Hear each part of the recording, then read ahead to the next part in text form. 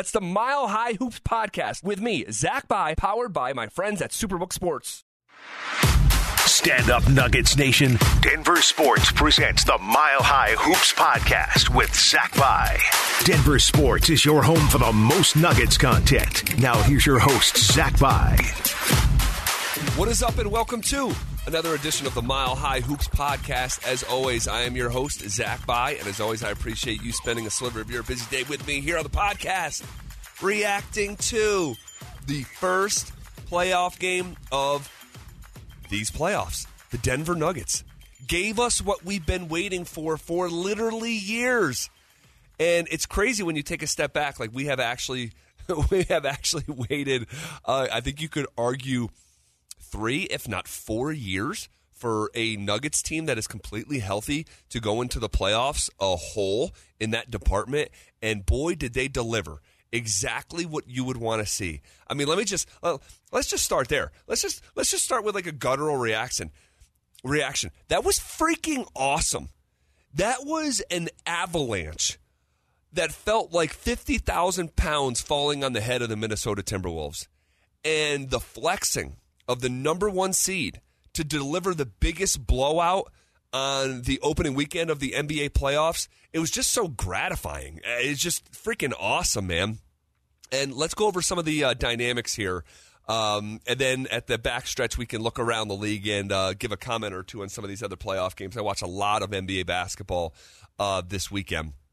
So let's just start with, first of all, Nuggets win 109-80. Just an absolute seal clubbing of the Minnesota Timberwolves in Denver on Sunday night. Late-ass start, man. That I understand why it is what it is, and I'm not going to reset the dynamics of it all because it's not as relevant as the game.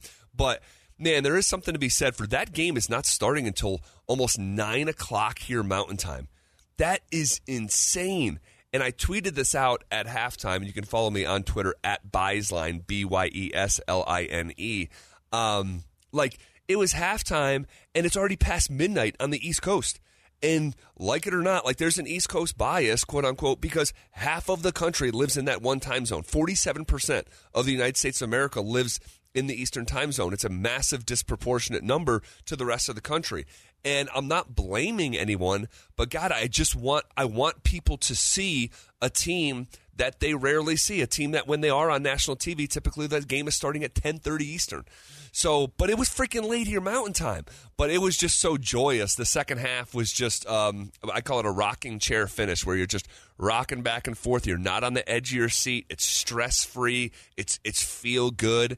And that feel-good win started, in my opinion, with Nikola Jokic, who did not have some eye-popping games statistically, but he definitely set the tone of the game in the first 3 or 4 possessions with his approach. Very, in boxing, they say like he's like the puncher, quote unquote. That's who Jokic was, and that's who the Nuggets were in general. But that first punch in that fight that got TKO'd in the 7th, that was Jokic at the start, and he was just forceful.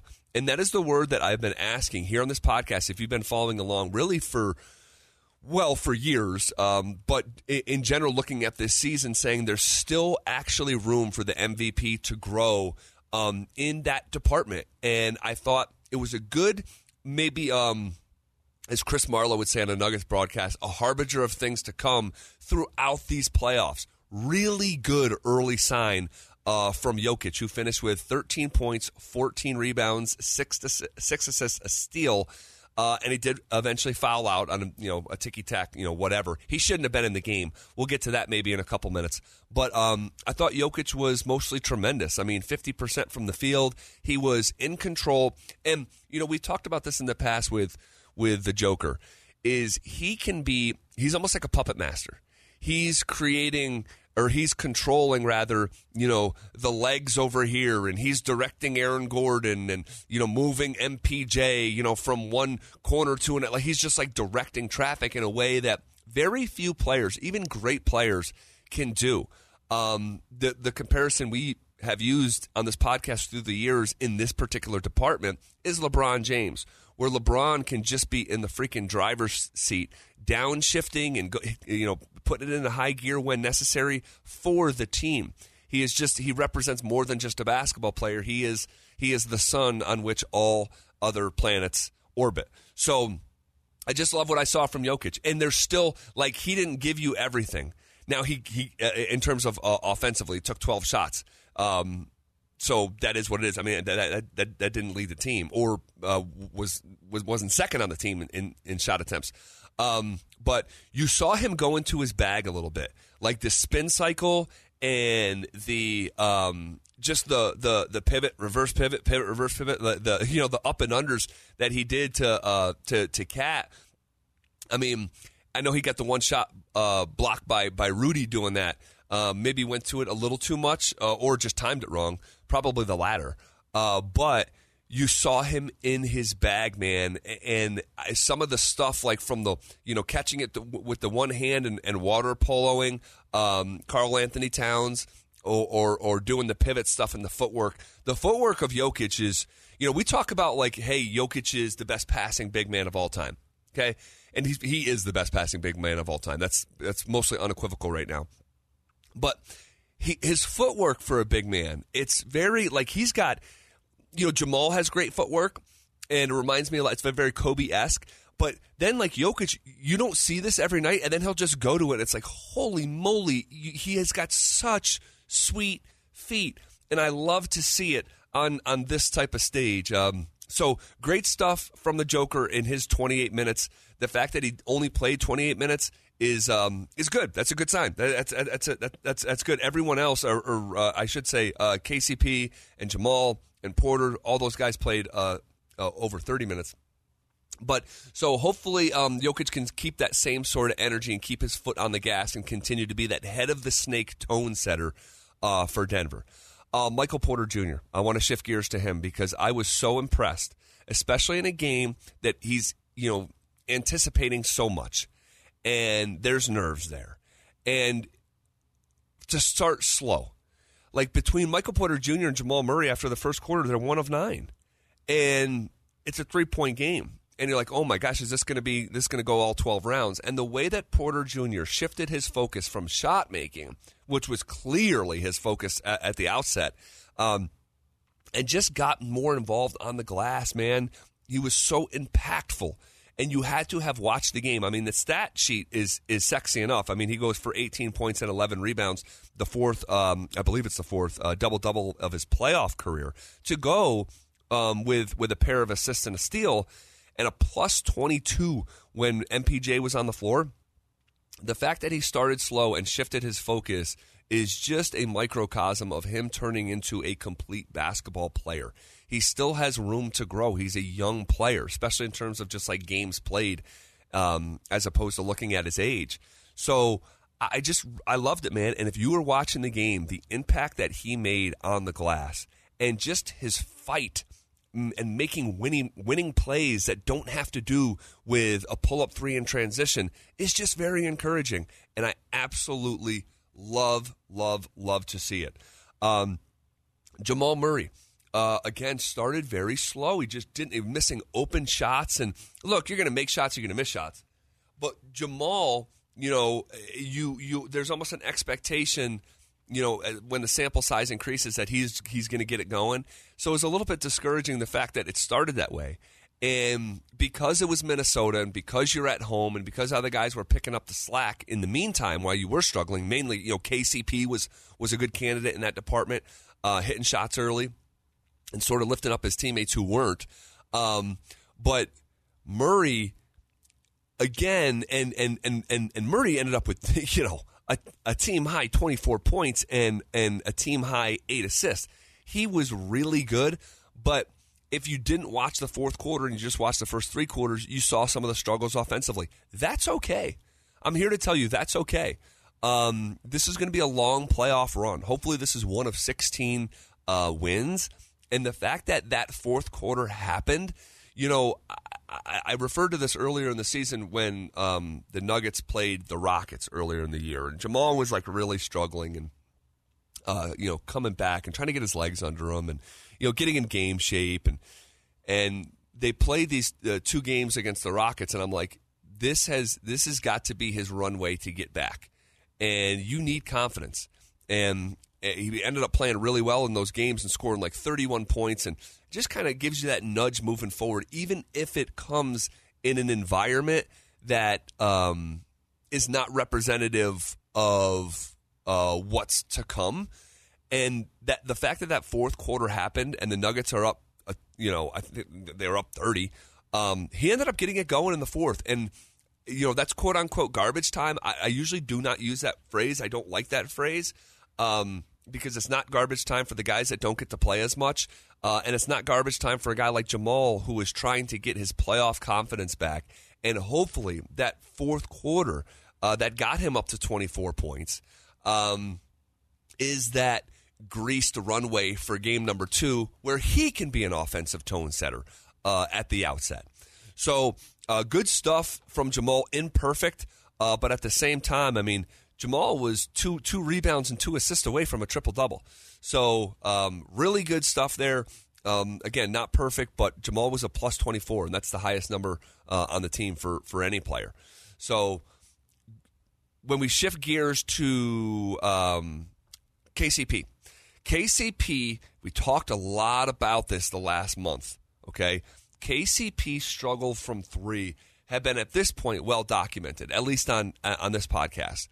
Fans were upset at the All-Star break. They thought that KCP should have been in the 3-point contest because his field goal percentage was so good. Well, that ended up totally evaporating, right? I mean, the month of March was just brutal for KCP. Shot 25% in the month of March from 3. Just freaking brutal. And over a month sample size, it got to be pretty discouraging. And then he finished the regular season. He got off to a really bad start in April, too. 0 of 3, 1 of 3. But the final game of the season, he goes 6 for 8. And we talked about this on the preview episode leading into the playoffs, is that, hey, this guy may have just got some confidence back. And you hope that you parlay making 6 threes in a game is really, really impressive. And the fact that he only took 8 is remarkable. That's 75% from 3. Of course, that's not sustainable. But I was just hoping that, you could correlate him finishing the season on a high note to playoff success, the same playoff success he's had in other places as well. So he did exactly that. And on Twitter, actually, and you got to look out for this, I put out my, Superbook, the proud sponsor of this podcast. I put out my Superbook Super Stroll and gave out one play for the game, one play for the exact series result, and one player prop. And the one play for the game was the Nuggets to cover the spread. They did that in spades. So we feel good about that. But the one prop, in the exact series result, we picked the Nuggets in 5, gentlemen's sweep. And the one prop that we gave out, and I couldn't believe the number on this from Superbook, it was more than 5-1 odds, plus 525 for KCP to hit 3 threes or more. And he did exactly that. He goes 3 for 6 for 15 points. Had a couple really nice drives, had a couple really nice finishes in transition, played really good defense. And I just think that KCP, we're going to get the KCP that we got for the first, whatever we'd call it, 3 months of the season. And just his career in general. And that was part of my explanation. I'm not, when I picked a KCP to make 3 threes or more, it's like, I'm not going to overreact to, a 5-6 week sample size. Let me pay attention more to a career. And KCP certainly has had one of those. So really good stuff. And then just in general, guys, defensively, and this is maybe the most encouraging part of this entire thing. Okay, been talking about a lot of these guys personally on offense or whatever. But the most encouraging thing as a team, excuse me as I take a sip of coffee, the most encouraging thing as a team is that defensively, this group was smothering. Minnesota couldn't breathe. They could not breathe. Holding an NBA team to 80 points in a playoff game. By the way, that is the least amount of points scored by the Timberwolves since 2016. That's almost 2 presidential cycles ago. So a historic effort defensively for Denver. But Guys, if that is the version of this team that we're getting on a night-to-night basis, the Nuggets have as good of a chance to be in the NBA Finals as anyone. They were so freaking good on that end of the floor. I was just so impressed by the effort, by the level of focus, by the help defense. Just dudes making plays, man. Just guys absolutely making plays. And they out-rebounded Minnesota. They out-assisted Minnesota. They had the equal amount of steals and a couple less blocks. And look, they have 2 7-footers over there. But I just don't see that size translating. And this is why a lot of people, myself included, have really been skeptical of Tim Connolly's trade for unprotected first-round picks for Rudy Gobert. It's just, I don't know, man. I like, even beyond this series, because Minnesota's not winning this series. Let's skip to the front of the line. Minnesota is not winning 4 of the next 6 games. They're just not. They're not really in Denver's class. But just in general, the way that this team is built philosophically, I just don't like it. You have Anthony Edwards and Karl Anthony Towns. You should be building around those guys, and then you're going to throw a 7'3" non-scoring center in the middle of things. Look, the Minnesota Timberwolves were outscored by 28 points when Rudy Gobert was on the floor. 28 guys. So, yeah. I don't think it's sustainable. I think they're going to have to do something and do something major, which is problematic given the investment that they've made in Rudy Gobert. So, okay, let's talk about a couple other things here. I have no idea what Michael Malone was thinking, playing the starters that late, in particular putting Jokic back in the game in the fourth quarter when Denver was up 30. I can't think of an explanation for it. I can't. The downside as opposed to the upside, it's an imbalanced equation. I have no idea. Outside of what? I mean, what would it be? Do you want to stick it to Chris Finch?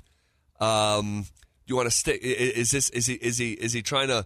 I don't know. Getting even better graces with Josh Kroenke and the ownership group.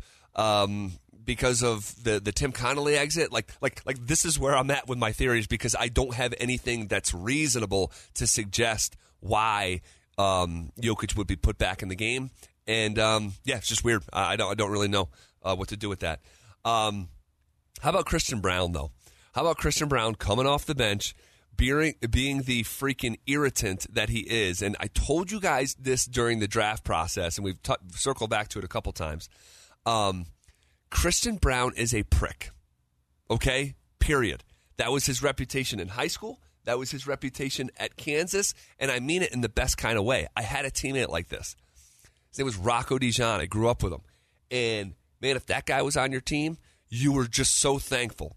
Equally thankful that he was what he was going to bring to the table for you as a team, but also the other side equally thankful that you didn't have to go against him, because that guy would get under your skin in just such a, my God, it's just a lot. And Christian is not maybe to the degree of my former teammate, but he has a tendency. He plays as hard as he can on every possession, and he just is going to get under your freaking skin. And he got under the skin of Slow-Mo, and you could see that, Kyle Anderson just couldn't handle it. And the way that Christian kept his cool when Kyle Anderson started to kick it up a notch and avoid the double technical situation, it was just a white flag. It was just a white flag from Minnesota that we are getting dominated. I'm frustrated, and I have this freaking rookie that is in my face on every possession. I love to see it, and it creates a little skirmish and whatever, and the crowd loved it, and it's all good. Before we move on here, a couple other notes here. Jeff Green, it wasn't all bad, but he's got to make shots. The defense is not respecting him. They're sagging way off him, and Jeff Green isn't giving them so far in this very, very, very young series to give them a reason to not do that. He was 0 for 4 from the field, 0 for 3 from 3. He will continue to have those looks. He's got to make them pay, or Michael Malone might have to make an adjustment there. Bruce Brown. Bruce Brown, in 25 minutes, goes for 14 points on 5 of 8 shooting. He had 3 rebounds, had an assist, had a block. His aggressive nature is sort of the spirit animal for that second unit. And what he's done here, at least in the first game, is he has translated how he played in the month of March and in April, and he's parlayed it into the postseason. And the last month of the season sucked. We talked about it repeatedly here on the podcast, on the radio show. It was a malaise. It was, just plodding. I mean, it felt like the last month of the season was 3 months. Nuggets didn't have a lot to play for. They win that game back in early March on March 3rd against Memphis and go up like 1 million games in the Western Conference. And the rest of the season was kind of like a formality. But if you are looking for things to draw from in that malaise period for Denver, Bruce Brown would probably be the biggest bright spot. Okay? He was fantastic the last 6 weeks of the season. Even in the final game against Sacramento, when he went for 21. In the previous game against Phoenix, he went for 31 off the bench, 14 against Golden State to start the month of April. And then I'll just rattle down his game log in the month of March, working backwards: 16 points, 19 points, 18 points, 11 points, 14 points. Like, he had a great month where he sort of, it looked like he took it personally. And to now see him play like that on the biggest stage is just it's just fantastic. This will probably be a one and done for Bruce Brown. He's going to get paid. He deserves it. And hopefully he goes into the open market, on the heels of being a significant role player on a championship team. That would be something. Even a finals team would be great. Okay, I think that's all I really feel convicted about to talk about with these Nuggets. Let's take a quick look. So fantastic Game 2 will be in a couple days here back at Ball Arena. That will be on Wednesday? Hold on, let me double check. Now I'm like second guessing myself. Yeah, Wednesday evening, 8 o'clock TNT. At least we don't have to wait until almost 9 o'clock. It just, even that half hour works, especially when you have a 1-year-old daughter and a 4-year-old son who may get you up at 5 o'clock in the morning. A brief look around the league, okay? Let's start with Saturday. 76ers look fantastic. They really did. They dominated Brooklyn. I don't know. I don't know if this is a good matchup for Brooklyn. They're an incomplete team, obviously, with some trades and stuff that they made and some newcomers. Mikal Bridges, I thought, was fantastic, especially in the first half of that game. He ended up with 30 points. But just too many playmakers. I mean, James Harden was fantastic, making 7 threes. Embiid was great. Tobias Harris was fantastic, I thought, as well.